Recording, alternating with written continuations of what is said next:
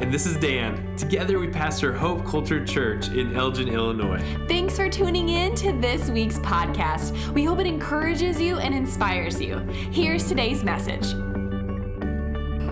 Good morning. How are you doing? Good. I hope we're a little more enthusiastic by the end of the morning, but good.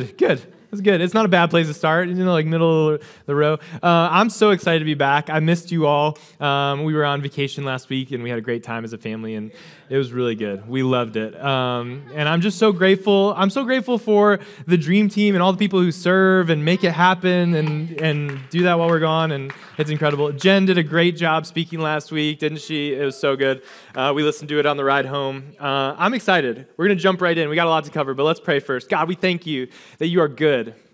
We praise you because you are worthy of our praise. God, we're grateful for your presence here with us. God, would you speak to us through your word? Would you speak through me? Would you have your way this morning? It's in your name we pray. Amen. All right, I want to start out with a quote. It's a long one, but it's good. Stick with me. What comes into our minds when we think about God is the most important thing about us. What comes into our minds when we think about God is the most important thing about us. Maybe you've heard that before. It's from A.W. Tozer.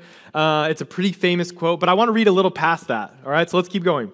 The history of mankind will probably show that no people has ever risen above its religion. A man's spiritual history will positively demonstrate that no religion has ever been greater than its idea of God. Worship is pure or base. It's good or bad.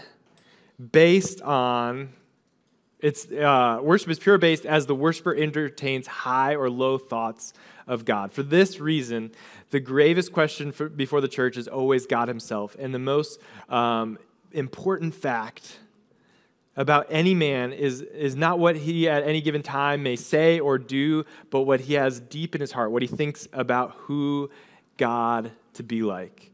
We tend by a secret law of the soul to move towards this mental image of God. This is true not only in the individual Christian, but the company of Christians that composes the church. Always the most revealing thing about the church is her idea of God. The most important thing about you is what you think about God, who he is, what you conceive him to be like. And I love how A.W. Tozer in his way is just like we tend by a secret law of the soul to move in that direction. There's something deep within us, even if we're like, I don't think about God that much, there's something inside of you that believes something about God, and that's shaping how you live. It's shaping what you do, what you don't do, what you don't say, how you interact with others, a fear you have or a compassion you have. We are influenced by our view of God. It shapes us, it changes us. A.W. Tozer says it's the most important thing about you. C.S. Lewis argues that Tozer was wrong. You're like, I didn't see that coming. But Tozer's like, I don't think it's what we think about God. I think it's about what he thinks about us. He's like, that's the most important thing. I would argue that they're roughly saying the same thing, though. That how we think about God, which includes how he thinks about us, changes everything. So how do you think about God? What comes to mind when you think about God? Love and compassion, or anger and justice, distance, that he's not that relational, or that he is very relational, that he's hyper-controlling, or that he's very hands-off, or what comes to your mind when you think about God? It shapes who we are. I think sometimes we wrestle with tensions. Even if we know something intellectually, we still deep down might believe something a little different than that. That we're like, yes, he's loving, but isn't he also angry? Or we have a hard time reconciling, like, is the God of the Old Testament really the God of the New Testament? Like, is that the same? Like, how do we piece it together? What is our view of God? This is what Exodus 34 says. This is God describing himself. Then the Lord came down in the cloud and stood there with him and proclaimed his name, the Lord. And he passed in front of Moses, proclaiming, the Lord, the Lord. He's using his personal name that he revealed to him earlier in Exodus. Yahweh, Yahweh, the compassionate and gracious God, slow to anger, abounding in love and faithfulness. We're like, we love that. That sounds so good. But it keeps going. Maintaining love to thousands and forgiving wickedness, rebellion, and sin. Yet he does not leave the guilty unpunished. He punishes the children and their children for the sin of the parents to the third and fourth generation. It's an interesting passage. It's actually the most quoted passage in the Bible by the Bible. Like this passage shows up more than 24 times throughout Scripture in parts or in whole. Like I lost track. Like I found like 27 or something like that. And there's just a lot of them. But there's even more than that, I'm sure. And it's just like it shows up, this idea of God being abounding in love and gracious and compassionate. And it's a very famous passage. But what's interesting is where it shows up. Where it shows up. So if you've been with us for a while, we've been journeying through the book of Exodus. We're going to wrap it up in the next few weeks before our birthday Sunday, and we're going to kick off a new series. I'm really excited about it. But we've been in the book of Exodus, and if you're new, I just want to give you a snapshot of where we are. This is where we are in the book. We've got this chapter, I got it broken into 2 spots. We've got rescue and covenant. That's an oversimplification. But the first 18 chapters of the book is about God rescuing them from slavery, freeing them from the Egyptians, crossing the Red Sea, all that goes with it, the manna, and all of those things. And that's like the story part. That's like what we think of when we watch Prince of Egypt and all of that. And then the second half of the book, we've got the covenant. In chapter 19, there's that turning point we talked about a few weeks ago where God's like, you're my special people. You're my treasure, and I love you, and I want you to be on display for the world to see what you're like and to see how I am by the way I treat you. And Israel's like, that sounds awesome. We're in. Like, that was like God's proposal. He's like, let's enter into covenant. And they're like, yeah, let's enter into this covenant. And he gives them the 10 commandments and the law, and he talks about how he's going to dwell with them. And so I want to break that section a little farther. We've got the ceremony, which is like God's proposal, and then into the marriage, the covenant, this relationship between him and his people, and the laws laid out there. And then he goes into talking about the tabernacle. He's like, guys, not only are we going to be in relationship, we're going to get married. He's like, I'm going to live with you. The God of the universe who created everything is like to his people, I'm going to come dwell with you. And this is what it's going to be like. I'm going to describe the tabernacle. And like we talked about some of those pieces that are there, the altar and the incense and all of those different elements. And in the middle of God describing how he's going to dwell with them, there's this little interruption with the golden calf story. Some of you know it. You're familiar with it. If not, we're going to get there. That's where we're going to be this morning. And then after the golden calf story, it goes back to the tabernacle where it's like, all right, we're actually going to build it, and we're going to build it the exact way God says. And then in chapter 40, the presence of God comes and dwells with Israel. So that's the overview of the book of Exodus. And in the middle of this second part, there's these little few chapters that almost seem out of place. It's like we've got the commandments and the laws and the tabernacle instructions, and we've got 7 speeches from God about the different priestly garments. And in the middle of that, God's like, hold on, Moses. The people are freaking out down there. They're doing some crazy stuff. And that's where we're going to pick up. We're going to pick up right when the people are freaking out. So Moses is on the mountain. He's been up there for 40 days. It's somewhere in this 40 days and 40 nights time period, and God's speaking to him, and God's presence is there. It's almost like a little picture of heaven on earth. It's like Eden. And this is what happens. This is starting in verse 4 of chapter 32. He took the gold from them. This is Aaron. They came to Aaron. You know, Aaron's like Moses' brother. He's like been the mouthpiece with Pharaoh, but then he's also kind of now the lead priest. And so they're like, Aaron, we don't know exactly what they said. We don't know if it's because Moses is taking so long and they're just worried about it, or we don't know what's going on, but they're like, we need to do something. We like need an idol, or we need to worship something. And so Aaron's like, give me all of your jewelry, give me the earrings, give me the gold, give me all that stuff. And it says, he took the gold from them and fashioned it with an engraving tool and made it into an image of a calf. Then he said, Israel, then they said, not Aaron, they said, Israel, these are your gods who brought you up from the land of Egypt. And verse 5, Aaron saw this, and he built an altar in front of it and made an announcement. There will be a festival to the Lord tomorrow, and that's to Yahweh. This is fascinating to me. I'm like, I wish there was more details here, because it's like, Israel's like, you built this calf, Aaron, and like, these are the gods, like Elohim, general gods who led us out of Egypt. And then Aaron's like, well, I better build an altar in front of it and be like, well, it's Yahweh, guys. Remember, like, this is the God who rescued us. It's like, it's almost like he's trying to make a bad situation better. where he's like, we're going to have a festival to Yahweh tomorrow. So early the next morning, they arose, offered burnt offerings, presented fellowship offerings, and the people sat down to eat and drink. And I love that one translation says they got up to party. Like, that's basically the idea. Like, the NIV says to indulge in revelry, which no one talks like that. But, like, they just threw a party afterwards.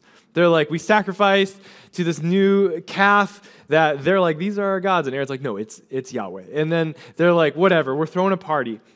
And it's in the middle of this that Moses is receiving the proposal terms, the terms of the covenant, like all of that's going down. And God's like, this is how I'm going to dwell with you.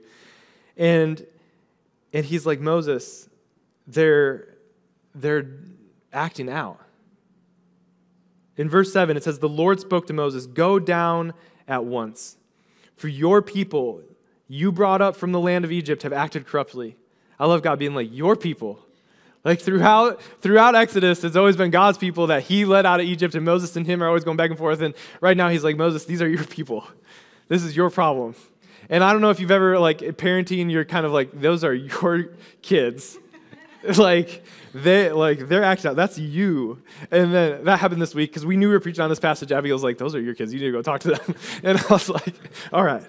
But yeah, God's like, Moses, they're acting out. They've quickly turned away from what I've commanded them. I mean, if you guys were here last week, this is like the first two things. God's like, no other gods before me, no idols. And immediately, while they're in the middle of like the ceremony covenant happening, they build an idol to another god.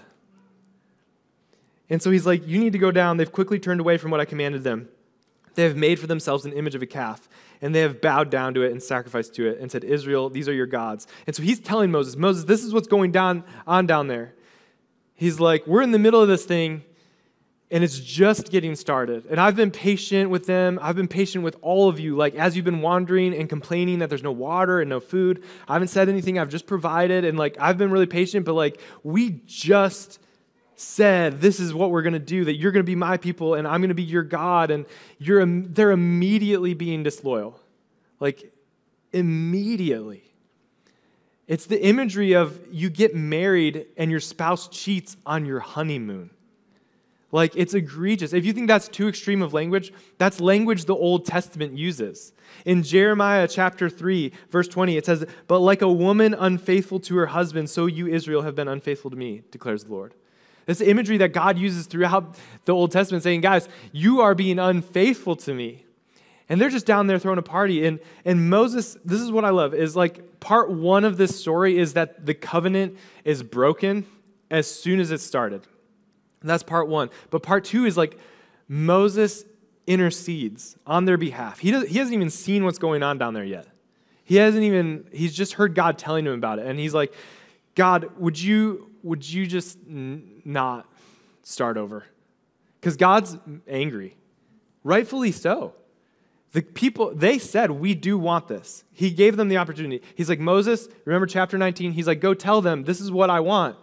And see what they say. And they're like, yes, we want that. And so they said, yes, we want to be married, God. We want to be your covenant people, your special treasure. We want to do all those things. And then immediately they break it. The Lord said to Moses, I've seen this people, and they are indeed stiff-necked people. That's like a Hebrew idiom. It's like a phrase meaning they're stubborn, they're prideful. He's like, they're indeed stiff-necked people. Now leave me alone so that my anger can burn against them and I can destroy them. Then I will make you into a great nation. God's like, Moses, let's just hit the reset button. I'll deal with them. No longer Israelites, we'll do the Mosesites. And like, we're just going to start over. But Moses isn't there for it. Moses is on behalf of Israel is like, no, God, you've done too much. Like, it's the appeal of like sunken costs. You know, have you ever been that? You're like, we've spent too much money to change our mind now. He's like, God, you've done too much. You've rescued them from Egypt, and what would the Egyptians think? He's like, your reputation too. Like, I'm going to appeal to that. He's like, your reputation's on the line. Like, what are the Egyptians going to think that you rescue them and then you go and just destroy them? And he's like, but not even that. He's like, the covenant. He's like, you promised Abraham, Isaac, and Jacob. And he uses Jacob's new name, Israel, which is really cool because over and over and over, it's always Abraham, Isaac, and Jacob. And he goes, Abraham, Isaac, and Israel, alluding to the fact that this is the promise. This is the people that you made that covenant to. He's like, would you be faithful to that? I was spending a little time just reflecting on the audacity of Moses. Because I don't know what I would have done if I was Moses. Like, I don't know if I would have taken God up on the offer and been like, yeah, all right, let's just start over, me and you. Or if I would have just been like, I don't know. I don't know. I feel like that's probably what I would do. I'd just be like, I don't know, whatever you want to do.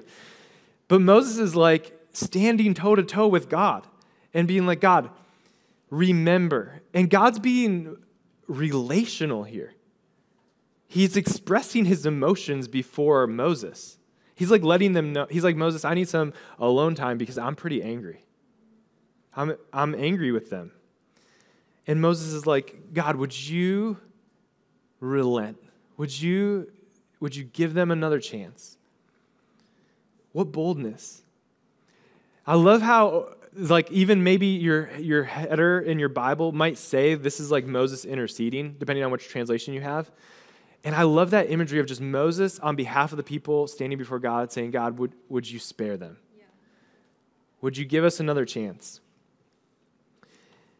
And so Moses then goes down the mountain and he can hear some noise. And Joshua is like his assistant and he becomes a main character later in the story. But Joshua is going down with him and he's like, Moses, do you hear all that? There's like a ton of noise down there because Joshua doesn't know the conversation Moses just had with God. He's like, do you hear all that? He's like, it sounds like war or I don't know. And Moses is like, that's not war.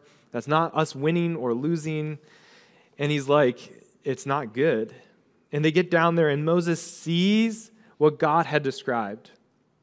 And Moses has the same reaction as God. He gets angry. It's a righteous anger. It's not a temper tantrum. I know if you're familiar with the story, this is the moment that Moses breaks the 2 tablets that the commandments are written on.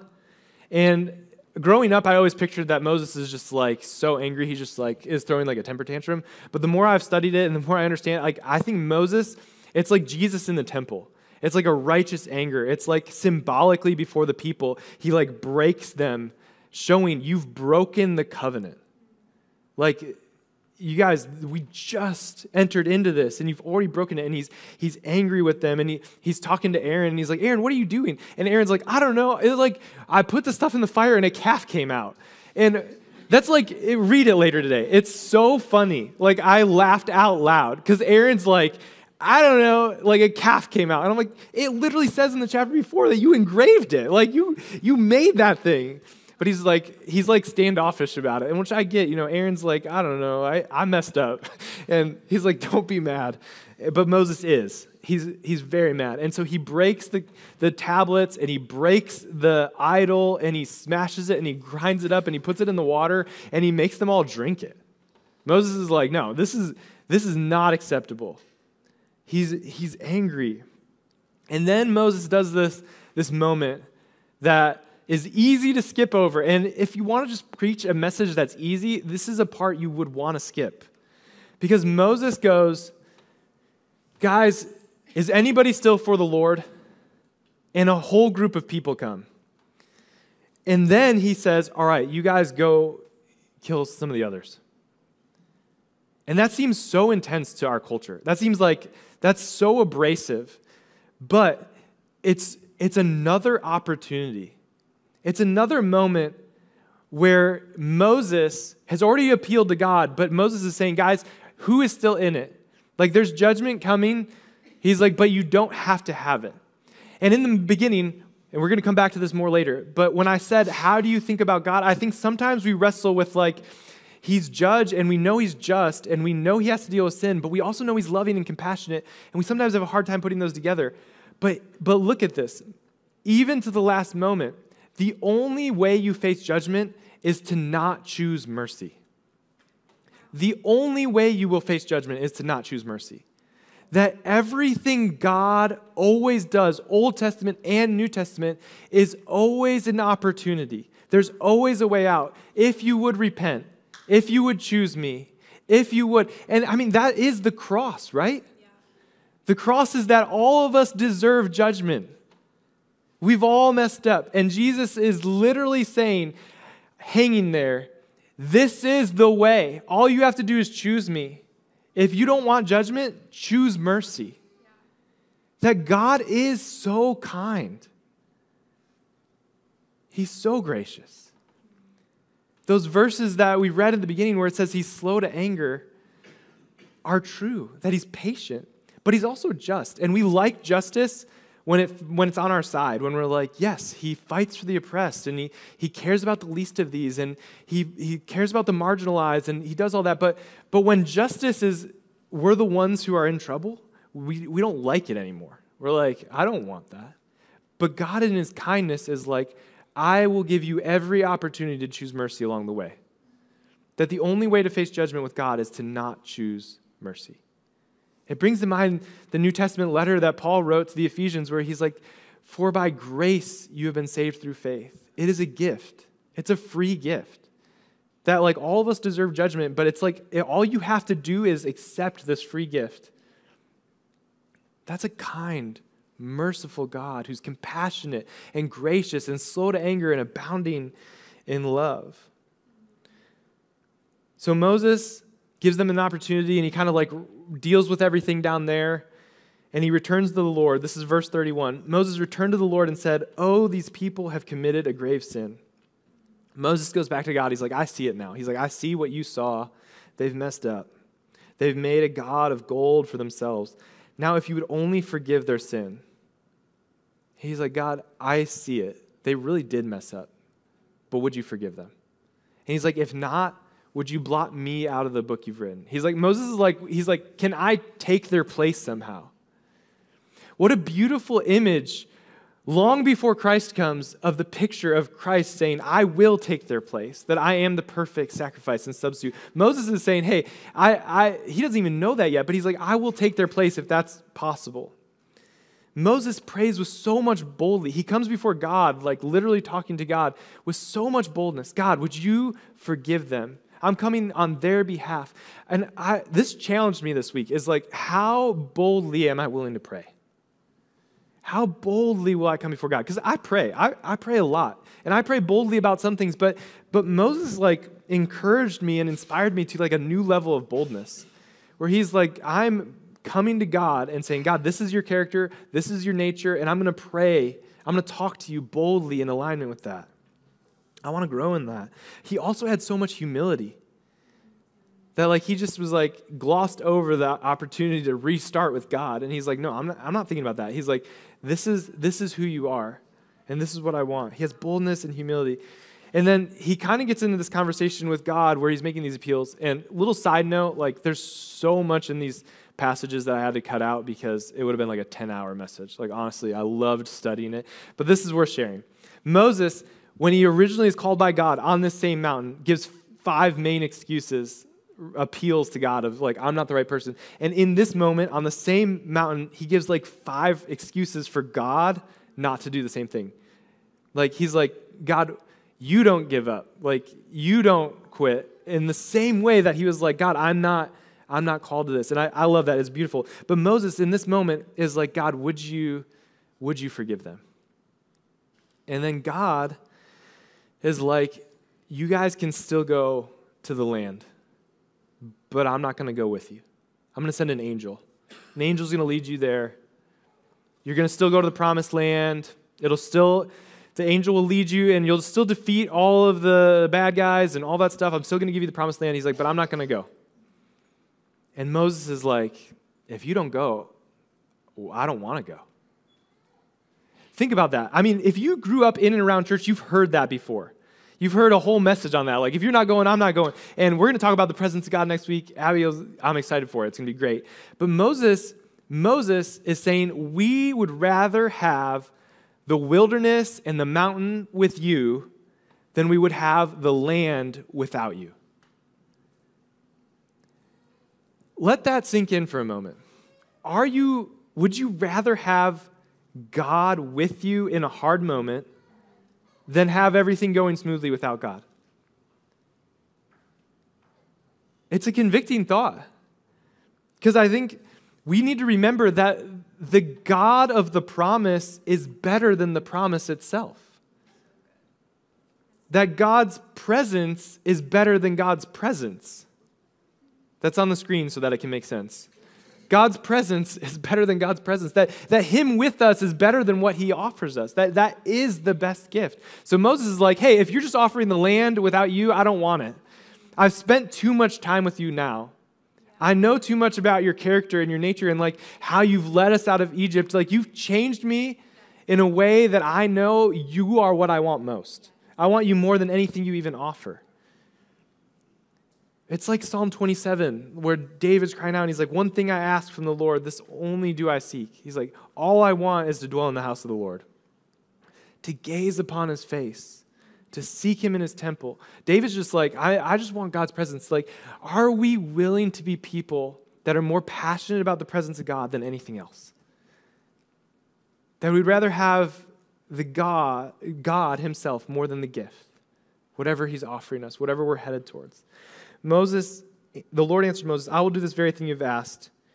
Because Moses is like, God, we won't go without you. And this is beautiful. Verse 17, the Lord answered Moses, I will do this very thing you have asked, for you have found favor with me, and I know you by name.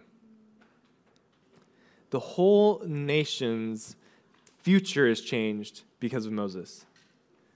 Because Moses is like, God, if you don't go, we don't want to. I love, there's a beautiful word here in Hebrew that talks about how God changed his mind. And in some translations, it says relented, and it's really the same word as repent. And it's not because God did anything wrong. He doesn't sin. He's perfect. He's holy. But the idea of him turning 180 because of what Moses prayed. Can you imagine if your prayers have that power? They do. James talks about like the guys in the Old Testament, they have nothing compared to what we have. We have the Holy Spirit living inside of us. He's like, Elijah prayed and the rain stopped. He's like, you can do that. That same Spirit lives inside of you. You can pray. It changes things. So God and Moses are having this moment where God's like changing his mind in front of Moses. And it messes with our theology. It messes with what we think about God. But he's relational. And then Moses says, let me see your glory. Would you let me see your glory? And then God's like, I will let my goodness pass in front of you, but you can't see my face. It'll kill you. And so he's like, Moses, go back down, get ready. He's like, get 2 more tablets. We're going to restart this thing. That's part 3, is that the covenant is restored and God's presence is restored. That the covenant's broken, Moses intercedes, and then God's presence is restored to the people. It's such a beautiful picture. I mean, you can see how it relates to the New Testament, right? Like, we messed up. Jesus made a way, and then God's presence comes and dwells with us. This is a foreshadowing of what's to come. And it makes so much sense why in the literary format of Exodus, it's right in the middle of the instructions to build the temple and the temple being built. That it's right there, that when we mess up and separate ourselves from the presence of God, the solution for that is the presence of God. That we need God to come into our brokenness. That is the only solution. There's nothing we can do. Moses is like, hey, we can't do anything. We have nothing to offer you, but would you still? Would you still?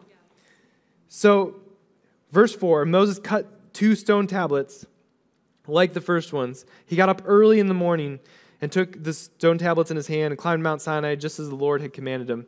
And this is when the Lord comes down in a cloud. It's beautiful. I already skipped a bunch too that I wanted to talk about, but we got to keep moving. I have so much to talk about.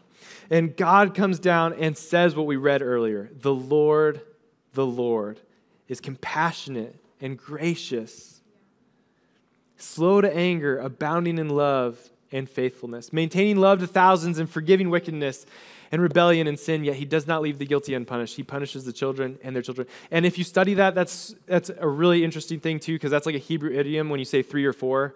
It does it in Proverbs too, and there's a couple other spots that it happens. And really, 3 or 4 just means like any number. It's like, hey, as long as they keep messing up, I'm going to keep punishing them, but I'm going to bless for 1,000. And it's like not even close. The comparison is not even close. And we get stuck up on the like, what's with the 3 to 4? And God's just like, as long as you keep messing up, there's going to be ramifications for your sin. And it alludes to like the future when Paul writes in Romans of God handing them over to their wickedness and destruction. What Romans explains is that's just the consequences of their own sin. And God's saying, hey, if you're going to do that, I'm going to leave you to your consequences. He's like, but as soon as you come back to me, I'll bless you for 1,000 generations. That my mercy and grace are so much greater than my justice and judgment. And as we think about who God is, We sometimes wrestle with mercy and judgment. But James, the half-brother of Jesus, wrote, mercy triumphs over judgment. That as you're thinking about who is God, what is he like, what's his nature and character, this is who he is. He's justice. He's just, he's good, he's perfect, he's holy, and he can't let sin go unpunished. But he's slow to anger, giving so many opportunities to turn back to him that the only way you experience judgment is to not choose mercy. You can't earn it. You can't do anything except say, God, I need that free gift. And his mercy triumphs over judgment. He's so good. He's so kind. That's why when he chooses to pass before Moses in this really famous, important passage, he says, I'm compassionate. I'm gracious. I'm slow to anger. Slow to anger in Hebrew literally means I have a long nose, like me. I have a big nose. No, but God's like, I have a long nose. Because in Hebrew, when they describe anger, the phrase is their nose gets hot. Their nose gets hot. And God's like, it takes a long time for my nose to get hot. In our culture, that would be like describing somebody with a short fuse or a long fuse. You guys know that language? That's the idea. You're like, God, that person gets mad so fast and that person has a long fuse. God's saying, I have a long fuse. I'm slow to anger. I give so many opportunities, but he's abounding in love. The word for love there is hesed. It's loyal love. It's like my love is loyal just because of who I am. And he's faithful. We don't understand how merciful God is until we understand how great of a need we have for mercy. The more you understand your own need, the greater you understand how much he truly loves you. That he would do anything being sending his own son to die for you so that he can have a relationship with you. From the beginning, the story of God has been him wanting relationship with his creation, that they would reflect his glory and his goodness, that they'd show his faithfulness and love. And over, we mess it up, but he offers mercy. He says, choose me again. God wants to dwell with us. I want to talk really quickly in the last few minutes, just maybe a minute on each of these 5 attributes God describes about himself. Compassion. Compassion's a beautiful word, and there's some great word studies out there, and Bible Project actually did like a really good visual one on this passage, and I encourage you to watch it. And it's the idea of God's emotion moving him to action. God's compassionate. We see this in Jesus so much. They would say if Jesus, moved by compassion, would heal the sick or do miracles or whatever he would do, that it's the emotion and love of God that leads him to action. Compassion, the root word of it, is connected to the Hebrew word that also means womb, and it's this imagery of like he parents us. He loves us like infants, that he's deeply connected to us. He's gracious. He says, I'm compassionate and gracious. That the idea of grace is giving a present with delight, that you're just excited to give it, that he offers grace, and it's so beautiful, and we see that in Jesus. Jesus talks about how everything he does is what the Father wants, that if you want to see the Father, you look at him, that he's the perfect representation of that. And I think sometimes if we don't fully understand, we can say, I don't see it. But when we look back and see how slow to anger and compassionate God is, we say, I see Jesus in that. And I see the Father in Jesus. And that it encourages us. And that he's slow to anger, the third one, we already talked about this, that it's the idea of the long nose, that he's so patient. The New Testament talks about that. He's patient because he's hoping that everyone will change their mind. They'll come to him. He's abounding in love, this loyal love, it's generosity and commitment. This is the type of love that Ruth has for Naomi. when she says, I'm not going to leave you. I'm going to stay committed to you. I'm going to go where you go. Your people are going to be my people. That's God's love towards us. That psalm that keeps repeating his love endures forever, and it says like one thing, and then his love endures forever, and then one thing, and then it's the same word there. It's his loyal love endures forever. Psalm 136. He's also faithful. And you're like, faithful, that's like loyalty, right? It is like loyalty, but it's even more than that. That it's related to the truth. It's related to, it's the Hebrew word emet, which is like saying that's true. Like God is true to himself. He's consistent. Like he doesn't, we saw him relent and change his mind there, but he was changing back to his character that's true. Like Moses is like, this is who you are. And it's this beautiful imagery that God is faithful to who he is. That's why so many times people would refer to God's past faithfulness and say, would you do that here? Would you do that for me? Would you do that for us? I love that this is how God chooses to describe himself. That in the middle of their egregious sin, the breaking of the covenant immediately, they cheated on the honeymoon, and God still forgives them. And in the middle of that, he's like, this is who I am, Moses.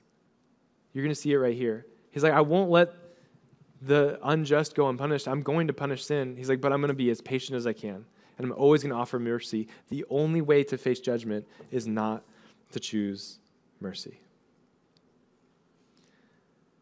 The story this week, as I was studying this and really loving it and reflecting on it, I kept thinking of the prodigal son. That story where Jesus shares this parable of a father who has two sons, and one of them's like, I'm just going to go do my own thing, Dad. Can I have the inheritance now? And he lets him go, and he squanders it and wastes it and makes all of his own choices that end up, he doesn't get any of the satisfaction he thinks he's going to get. That when he chooses to do things his own way, he thinks it's going to be better, and it ends up being far worse. And he has that realization, and he's like, I was much better off with my dad. He's like, maybe he'll accept me back, even just as a servant. Just all I need to do is get back in the household. And so he starts heading home, not knowing how his dad's going to respond, full of shame, kind of rehearsing what he's going to say. And while he's still a long way off, his dad sees him, comes running to him, embraces him, showers him with love, tells everybody, hey, we're throwing a party because he's back. Get him a robe, get him a ring, kill our best calf. We're having steak. Like, this is going to be awesome. We're going to celebrate. And his son is like, all I wanted was just to even be a servant. And he's like, no, I'm celebrating because my son is back. That's a picture of who our God is. So as we asked in the beginning, as we read that quote, and said, what do you think of when you think of God? I hope that as we reflect on this scripture and how God even describes himself and his consistency throughout the Bible, that we realize that he's merciful, that he's full of grace, he's compassionate, abounding in love, slow to anger, that he's just, but he's the just God who forgives. That he doesn't just turn a blind eye to our sin, but actually offers us a way out. What a beautiful picture. He wouldn't be good if he wasn't just. He wouldn't be good if he didn't call wrong wrong. He does. He just says, hey, there's a way out. And so the New Testament teaches that we're all those people, that we're the Israelites who've done our own thing, that we break the law immediately, and that our intercessor, because God changes his mind for one person, is the perfect intercessor. It's Jesus. That he comes, lives a perfect life, dies for us, rises again on the third day, and we have the offer to be forgiven, to receive mercy instead of judgment. What a good God. What a gracious, loving God. My prayer is that this week you would reflect on how good he is. It's drawn me to worship more this week, just to be like, God, you are so good. That the more I thought about it, the more I'm like, man, I deserve all of that. I deserve separation. I deserve punishment, death, but you love me. How radical. How much mercy. And so, my first invitation is, if you've never taken God up on the offer, you've never received mercy, you're headed towards judgment. And it's not because he's not loving, it's because he is just. The part where we see his love is that he's saying, if you don't want that, all you have to do is receive mercy. There's always a way out. Just turn to me. And so if you've never made that decision, it's simply saying, God, I'm choosing you. I'm receiving that free gift you offer. I'm turning 180 degrees, and I'm going to follow after you now because I want mercy. I want grace. I want to receive your compassionate love towards me. In that moment, what's beautiful, because we saw that picture of covenant broken, intercession, and then covenant restored, and God's presence came and lived with them in a mediated, partial way. But for us, it's covenant broken, Jesus intercession, and when we receive that, his presence comes and lives inside of us.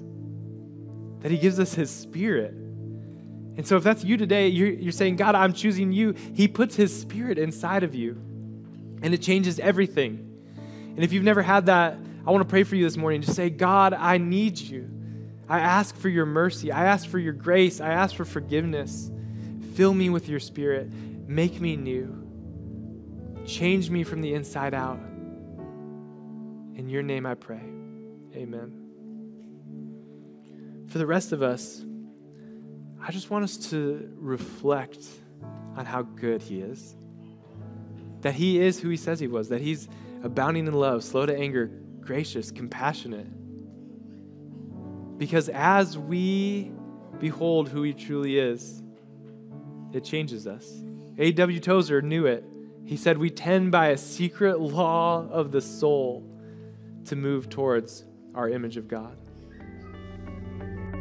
Thanks for listening to this week's podcast. We would love to hear about what God is doing in your life. To share your story or a prayer request, simply hit contact on our website. You can also support the ministry of Hope Culture Church by visiting hopeculturechurch.com/give. We hope you have a great week.